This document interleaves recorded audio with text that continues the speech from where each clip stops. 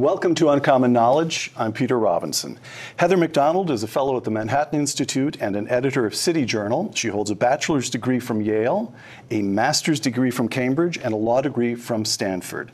Heather is the author of a number of books, including the best-selling volume, The War on Cops. Her newest book, The Diversity Delusion, How Race and Gender Pandering Corrupt the University and Undermine Our Culture. Heather, welcome. Thank you, Peter. It's an honor. Heather, 2015, at your alma mater, Yale University. Here is the sequence of events. The administration sends an email suggesting that the students use caution in choosing their Halloween costumes so as not to offend other students. Of course. One lecturer at Yale, a woman called Erica Christakis, sends an email saying that maybe students ought to value the importance of free speech and perhaps push back against the idea that administrators tell them what Halloween costumes to wear. Her husband, Nicholas Christakis, who, by the way, is a very accomplished physician and sociologist, sends an email supporting his wife's position. It happens that he's the master of one of the Yale colleges, Silliman College, and then this is what happens in the courtyard of Silliman College. The exception is because other people have rights too, not just you. Walk away. Walk away. He doesn't deserve to be listened to. He doesn't deserve to be listened to. To create an unsafe space here for I all did students. not- Stay quiet! For all Silliman students. You understand that? As your position as master, it is your job to create a place of comfort and home for the students that live in Silliman. You have not done that. By sending out that email, that goes against your position as master. Do you understand that? Then No, I don't agree with that. Then why the did you accept the position? Because Who I have the hired you? Heather, there we have 19 and 20-year-old students defying the master of a Yale college and telling him that it's his job to create a place of comfort and home.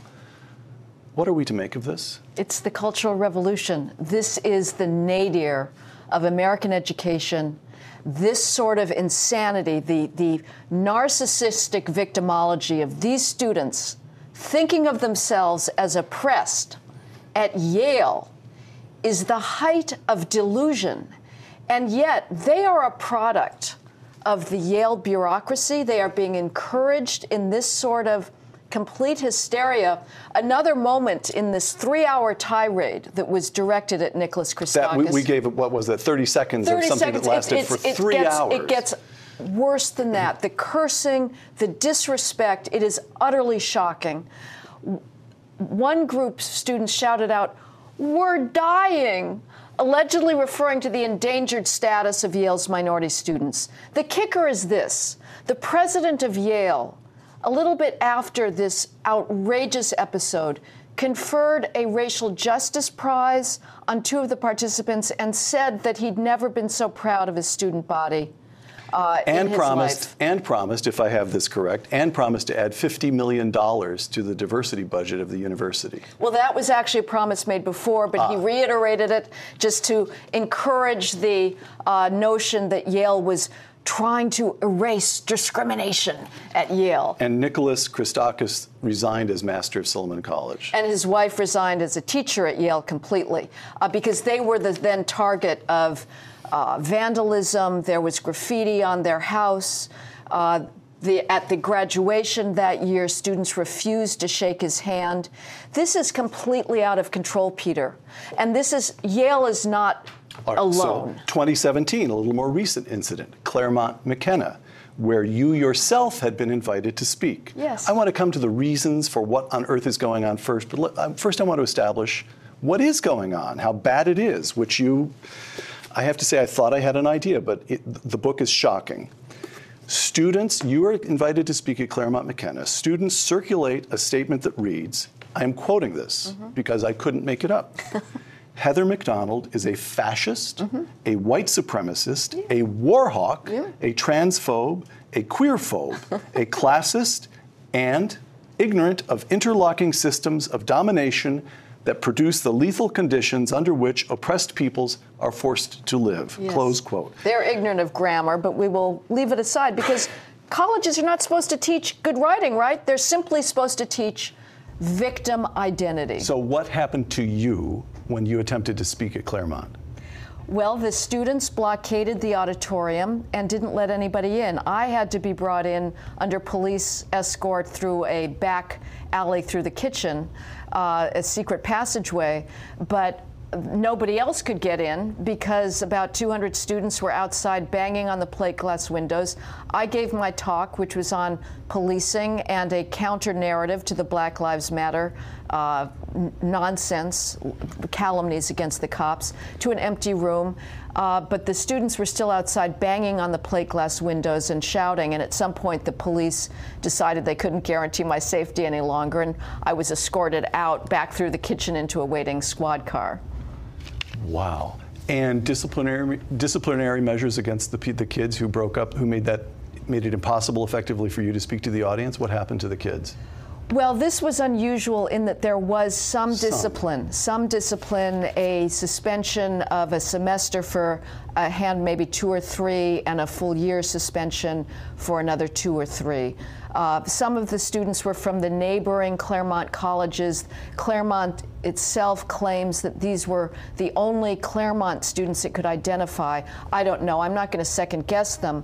What I would say, though, is that the faculty are basically passive. They lie down before these things.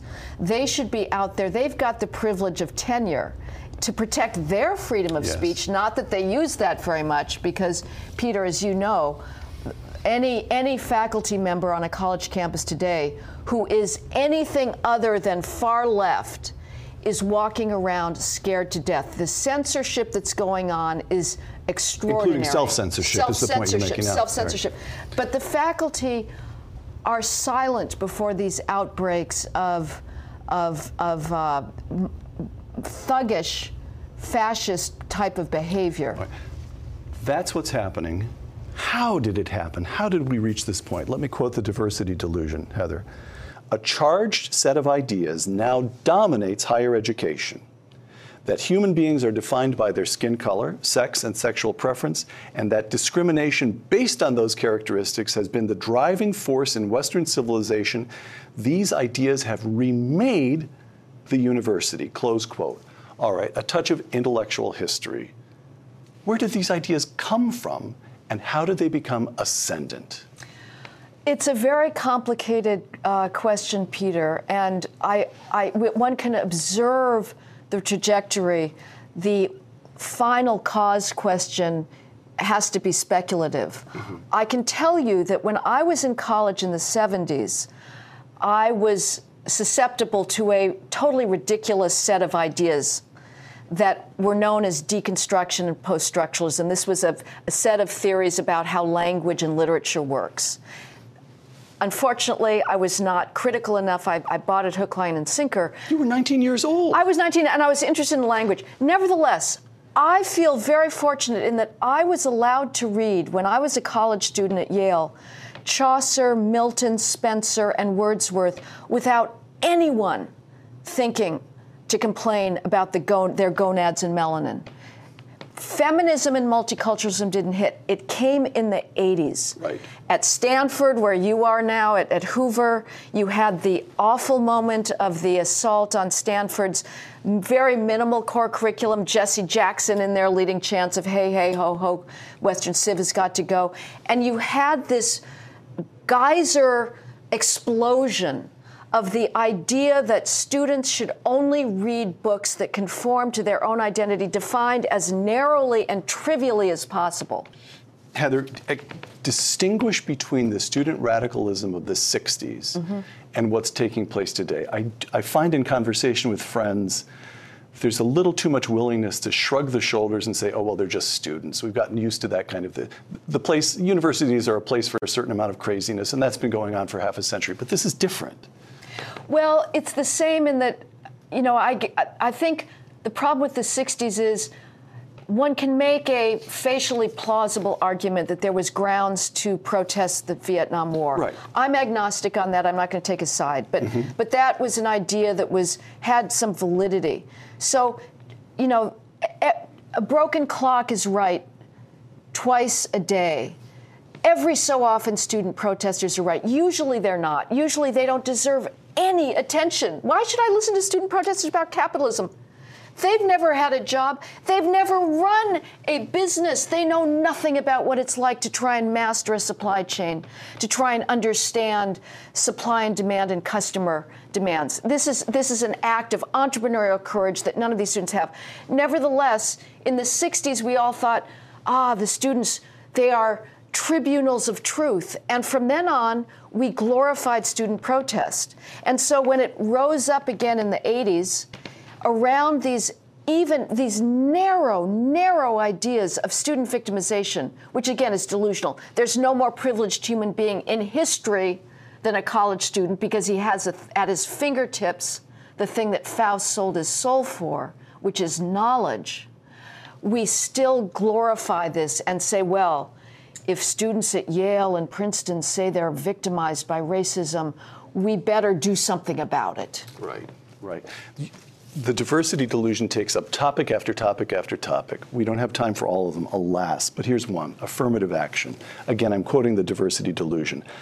This is your argument, strong argument here, a growing body of empirical evidence is undermining the claim that racial preferences in college benefit their recipients. That is to say, affirmative action may not do any good at all anyway. Right. Explain your argument. Absolutely. And this, to me, is the most powerful argument against racial preferences. I'm frankly fed up with the traditional Supreme Court jurisprudence. I think it's incoherent.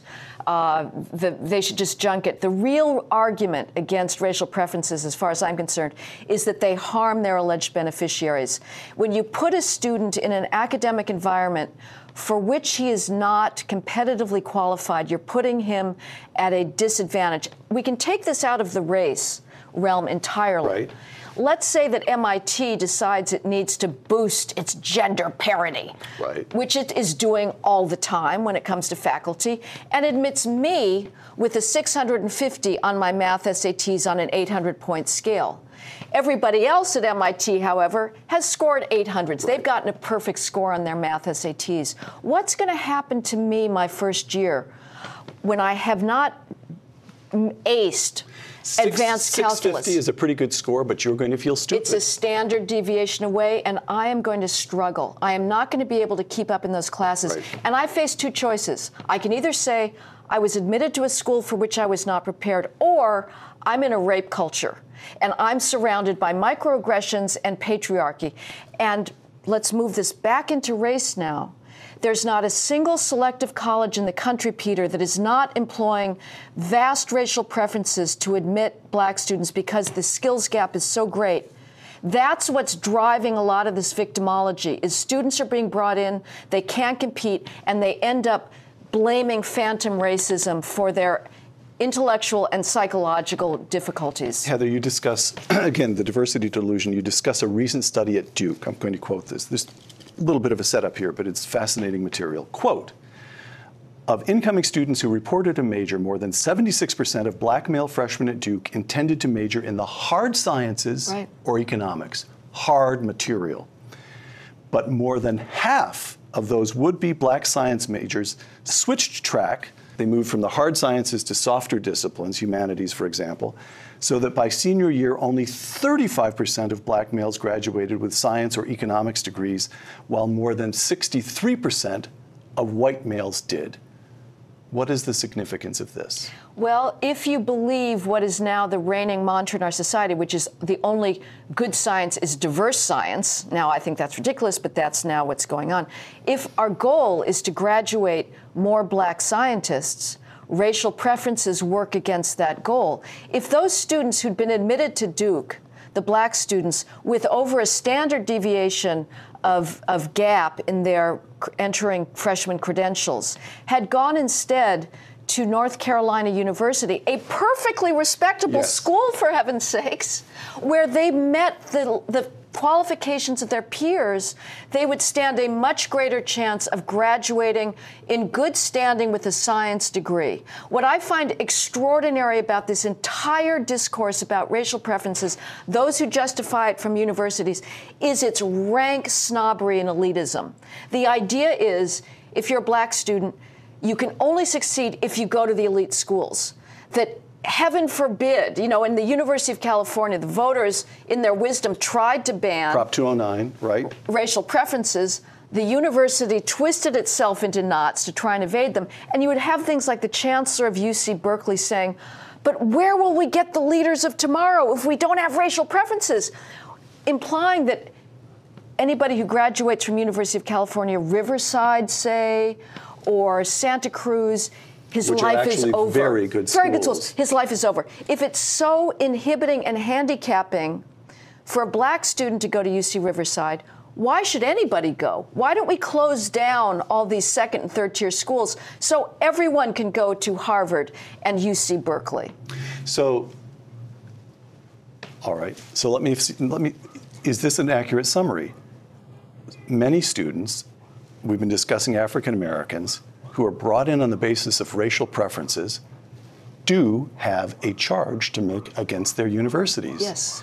They have been brought into institutions in which they cannot succeed with the ease or aplomb of their white counterparts in order to make the overwhelmingly white liberals who run those universities feel good about themselves. They have actually been put at a material disadvantage for the sake of some liberal idiot. Is that right, or have I got it wrong? Am I overstating the case? No, you have stated They have a reason to be perfectly. angry. They have a reason to be angry. Well, they won't see it this way, but it is a diabolical system. It is now a completely self-perpetuating, it's a perpetual motion machine of grievance. It's uncanny the way the preference regime interacts with the diversity bureaucracy so that you are generating a steady supply of students. There was these wave of Black Lives Matter protests in 2015 on college campuses. Right. Every college issued the demands, and these were collected. You can still find them on the web. What was very odd when I first started reading them, until I figured out what was going on, school after school, these black students are saying, we need more mental health resources. And you thought, really? What's going on there? But in fact, they feel very stressed out because, again, you hear these complaints about, well, nobody chooses us for study groups. This is attributed, of course, to the bigotry on the white students. The reason is, it's very sad, is, again, you have been admitted to a school for which you're qualified. No one is saying, I am not saying, Peter, that black students should go to college. I'm saying they should go to college on the same footing as everybody else, with a chance to compete against their peers. But now we've got this codependency, this symbiotic relationship between the racial preference so-called beneficiaries and a diversity bureaucracy set up to try and combat the racism that is making them feel uncomfortable at Duke or at Yale or at UC Berkeley. The campus rape myth. Again, the diversity delusion. Quote, the campus rape industry's central tenet is that 1/5 to 1/4 of all college girls will be raped or become the targets of attempted rape by the end of their college years. No crime, much less one as serious as rape, has a victimization rate remotely approaching 20 or 25%, close quote. Explain. It's a complete fraud. Detroit is our most violent city. If you combine all 4 of the violent felonies that the FBI collects in its index crime, that's murder, rape, robbery, and aggravated assault, you combine all of those together, you get an annual violent crime rate of 2%. 20% to 1/4, even over 4 years, is more than the worst African civil wars experience in terms of sexual violence. If this were going on, you would have seen a stampede decades ago to get females out of these tsunamis of sexual violence. No mother would send her daughter into a situation of that degree of sexual predation. Instead, the stampede, Peter, as I'm sure you observe at Stanford every year, is the opposite direction. It's highly sophisticated, educated mothers paying $200 an hour when their daughter is 3 years old to try and qualify her for the most elite preschool in order to hope that she gets into Harvard 16 years later. The percentage of females on college campuses grows each year. The admissions ratios diminish because so many people want to get in. The whole thing is ridiculous. Either, if we're supposed to believe in strong women together and that there's female solidarity, why aren't they warning each other off of these scenes of sexual predation? Instead, you can go to University of Virginia every Saturday night on Rugby Road. The girls are trooping off to the frat parties that the campus rape industry tells us are virtual rape factories, and yet they go every Saturday night. What gives? Either girls are stupid and they are voluntarily walking into these scenes of predation, or it's not going on. Again, the diversity delusion. The default for premarital sex in the wider society is now yes rather than no. We've had the sexual revolution. Right. The policy of mutual consent that these bureaucracies on campus are putting in place may be laughably out of touch with reality, but its agenda is serious to rehabilitate the no as the default position for premarital sex, close quote. Yep. So what? So the college, what we see on the colleges is a reaction against the sexual revolution, not that the bureaucracies would ever dream of putting it anything like that way. Exactly. Is that so? Exactly. I mean, I think what's going on is sexual liberation is having a nervous breakdown. It turns out that it made a profoundly incorrect assessment about the male and female libidos. It thought that the female libido was ready to go mano a mano with the male libido, all normative restraints taken away, and that females would celebrate a regime of one-night stand, casual sex, drunken hookup sex, the way the males do, who want to have as much no strings attached sex as possible. They're set up biologically, evolutionarily for that. And it turns out that's not the case. There is not an epidemic of sexual assault and rape on college campuses. There is an epidemic of regret, of feeling taken advantage of feeling like, well, I have some emotional twinge after that one-night stand that females feel. They have a different physiological reaction to sexual intercourse. The guy's off there joking around with his buds, and she's saying, well, why isn't he noticing me in class? And the campus rape bureaucracy then gives you a nice way of repackaging your sense of loss, confusion, embarrassment, regret. It was rape. And before sexual liberation did a number on civilization's eons-long, hard-won understanding of the differences between males and females, the default for premarital sex was set at no. Right. That gave females power over the male. The male had to bargain the female out of the no default. Sexual revolution turned that around. The default is now yes, and it's up to the female to argue her way into a no, and that is tough. And a women lot of are sick of that. Yeah, they're sick of it, and they just say, oh, well, it's a lot easier to just say yes than to have to provide reasons why not to have sex. But the weird thing is, the sexual liberation on campuses began with a demand, get the bureaucrats out of our bedroom. We want to have all the coitus we want unsupervised. Now, these same students are asking the bureaucracy to write 40-page, extremely complicated rules for sex, which is the very realm of the chthonic and irrational. And Heather writes of her fellow conservatives in the diversity delusion, conservatives display exasperation at sex regulations for taking the fun out of college sex. Conservatives get this wrong. Yes. In fact, taking the fun out of college sex is the only upside to the whole sordid situation. That's true. There's no downside.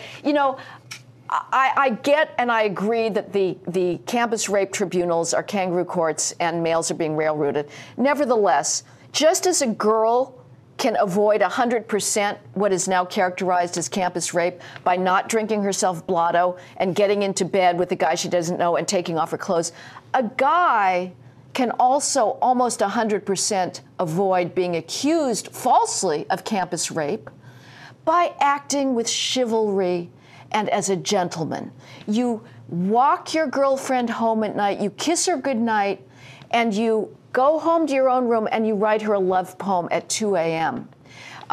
There is no downside if this campus rape hysteria and the crusade against males results in a sudden increase in abstinence. It's not as if we're like over-regulating production of natural gas. I'm going to read this because it may be my favorite quotation in the entire book, which is full of marvelous writing. The solution is not more complex procedural protections cobbled over a sordid sexual culture.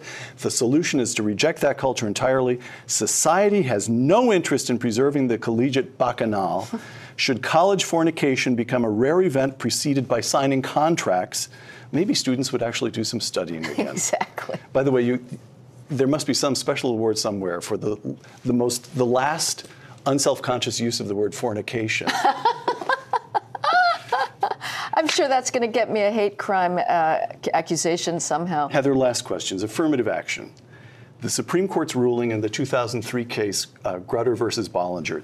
Justice Sandra Day O'Connor, now long retired, but she wrote for the majority in that case, quote, "The court expects that 25 years from now, the use of racial preferences will no longer be necessary." Now that we're more than halfway through that 25-year period, do you see any sign that universities are backing away from the use of racial preferences? No, they're fighting tooth and nail to preserve this.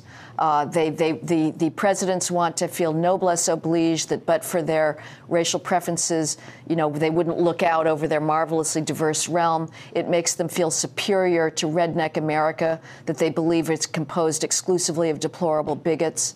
And the sad fact is that the driving force behind all of this, which is the academic skills gap between blacks and whites, has not closed. The average black 12th grader still reads at the level of the average white 8th grader. That is really a problem, Peter. But the solution is not preferences in college. There's got to be a cultural revolution in the black home that puts a priority on education that we see with Asians. They're whooping everybody's ass because they are so single-mindedly focused on academic accomplishment. Actually, use that. I didn't write it down, but you have in the book, I'll remind you, and then you take us through it, the mind experiment, the thought experiment, rather. Give us that thought experiment. Well, this is the claim that everything we see today, every racial disparity is the result of discrimination. That's the left-wing explanation for all things in the world is structural inequalities are a result of structural racism. The conservative view, in my experience, is more likely to say behavioral choices, personal responsibility. So I pose this thought experiment. If for 10 years blacks acted like Asians in all things relevant to both academic and economic success, starting at a young age forward, if black children attended school, now the truancy rate is 5 times higher for blacks and for whites, attended school at the same rate of Asians, studied at the same rate of Asians, did not have children out of wedlock, waited until they were married before having children, did not get involved in gangs, crimes, drugs. So they acted like Asians in all things. If after 10 years of that, we still saw the racial disparities that we do, then it is time to look for a structural inequality, to look for a ubiquitous racism explanation. But right now, when the behavioral disparities are so glaring and so obvious, it is woefully premature to say that what's going on here is implicit bias or explicit bias. The diversity delusion on faculty. The professoriate is tongue-tied when it comes to promoting the wonders of its patrimony. These privileged cowards can't even summon the guts to prescribe the coursework that every student must complete in order to be considered educated. Close quote. Why not? I don't know. Why not? I don't know. To be a tenured faculty member at a major university, even at a small school, is a wonderful way of going through life and should provide the grounds, should provide an ironclad guarantee against the kinds of... They should be the most courageous people in America. I know. What's going on? Peter, maybe you at Dartmouth were wise enough to structure a good curriculum that made sure you were educated in the basics. But when I was in college, I was at a college that had one of the best history departments in the country. Those professors did not have the guts to tell me, you're not getting out of here until you study history. And so I didn't. The students are... The point of college is to cram as much knowledge into the empty noggins of these students as possible. We don't know enough to make the proper curricular choices. They must be told what matters. No 18-year-old... They'll stuff their curriculum with as much film courses as they possibly can, if given the discretion. But the faculty have lost the courage of saying Western civilization is the source of liberty, of freedom, of extraordinary accomplishment. They won't say that. Okay, again, the diversity delusion. Quote, the American founders, again, a longish quotation, but it's wonderful. The American founders drew on an astonishingly wide range of historical sources. They invoked the Greek city-states, the Carolingian dynasty, and the Ottoman Empire in the defense of the Constitution. And they assumed that the new nation's citizens would themselves be versed in history and political philosophy. The citizens would know history. Ignorance of the intellectual trajectory that led to the rule of law and the West's astounding prosperity puts those achievements at risk. Close quote. You are not arguing that the universities have gone mad and that it's a terrible waste. You are arguing that the universities have gone mad and it represents a direct threat to the continuation of this republic. It certainly does. Not only is the ignorance threatening our ability to understand how fragile and how precious is civil peace and a government restrained by rules. You can look, it's not just something in the past. Every single day around the world you see abuse of power. Something the founders understood, this has to be checked. The concept of due process of law, of individual rights, that is unique. It's now been adopted. But the other thing that really scares me, Peter, that the universities are pumping into the body politic is this hateful identity politics. The Democratic primaries, you are going to see the university brought into the political realm, the intersectionality, everybody trying to one-up each other in their victim category. I am so sick of sentences that begin, as a female XYZ, or as a black female XYZ, or even better, as a trans black female XYZ. These are all trivial categories. Being female is not an accomplishment, and it tells you nothing about what is important about me, which is what I know, what I've accomplished, and what my beliefs are.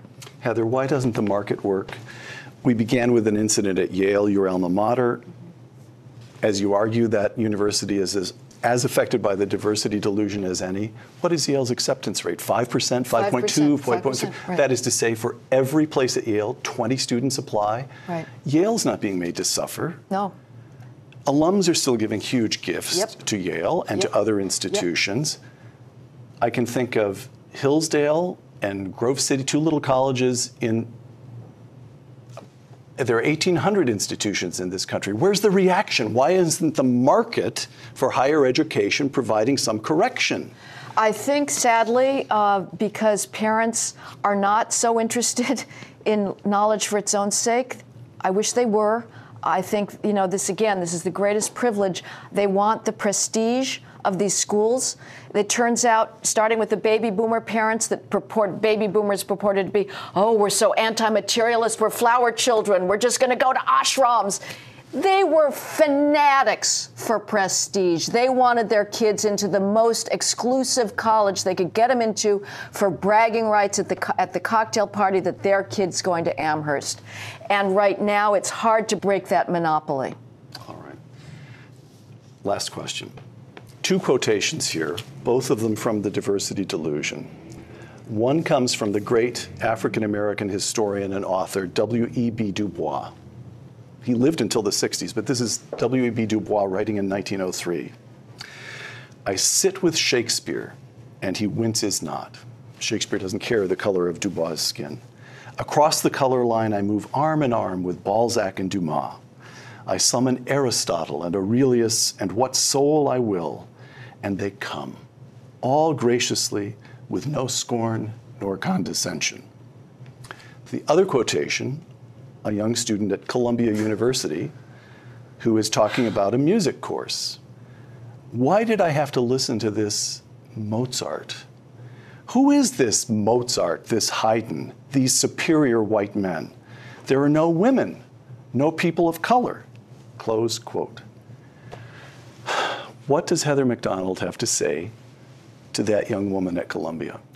Well, my heart is broken by both quotes. My heart is broken by the first quote, to think of that man living in America's darkest period of hate that nevertheless understood that ideas were liberating and was willing to claim as his own the Western legacy, as was his right. And my heart is broken by the ignorance of this girl who has been encouraged in that thinking by the bureaucracy, by the faculty. She is destroying the greatest opportunity that a human being ever had, to lose herself in beauty, in greatness, in sublimity. And she's going to carry the hatred that she feels towards Mozart and Haydn, and woe to her, because she is losing an opportunity to come out of herself into a realm of the most noble expression that has ever been granted human beings. But she's going to carry that hatred with her into civil society. And I think, Peter, without sounding apocalyptic or extreme, I think we are playing with fire. We are putting civil peace at jeopardy, because it is impossible to overstate the degree to which students are being taught to hate, not just Western civilization, but each other. I said that was the last question. I told a lie. I have one more question for you, Heather. I read earlier this petition that was put together when you spoke at Claremont McKenna, and said it was ungrammatically false. Right. Every charge was false, that you were a fascist.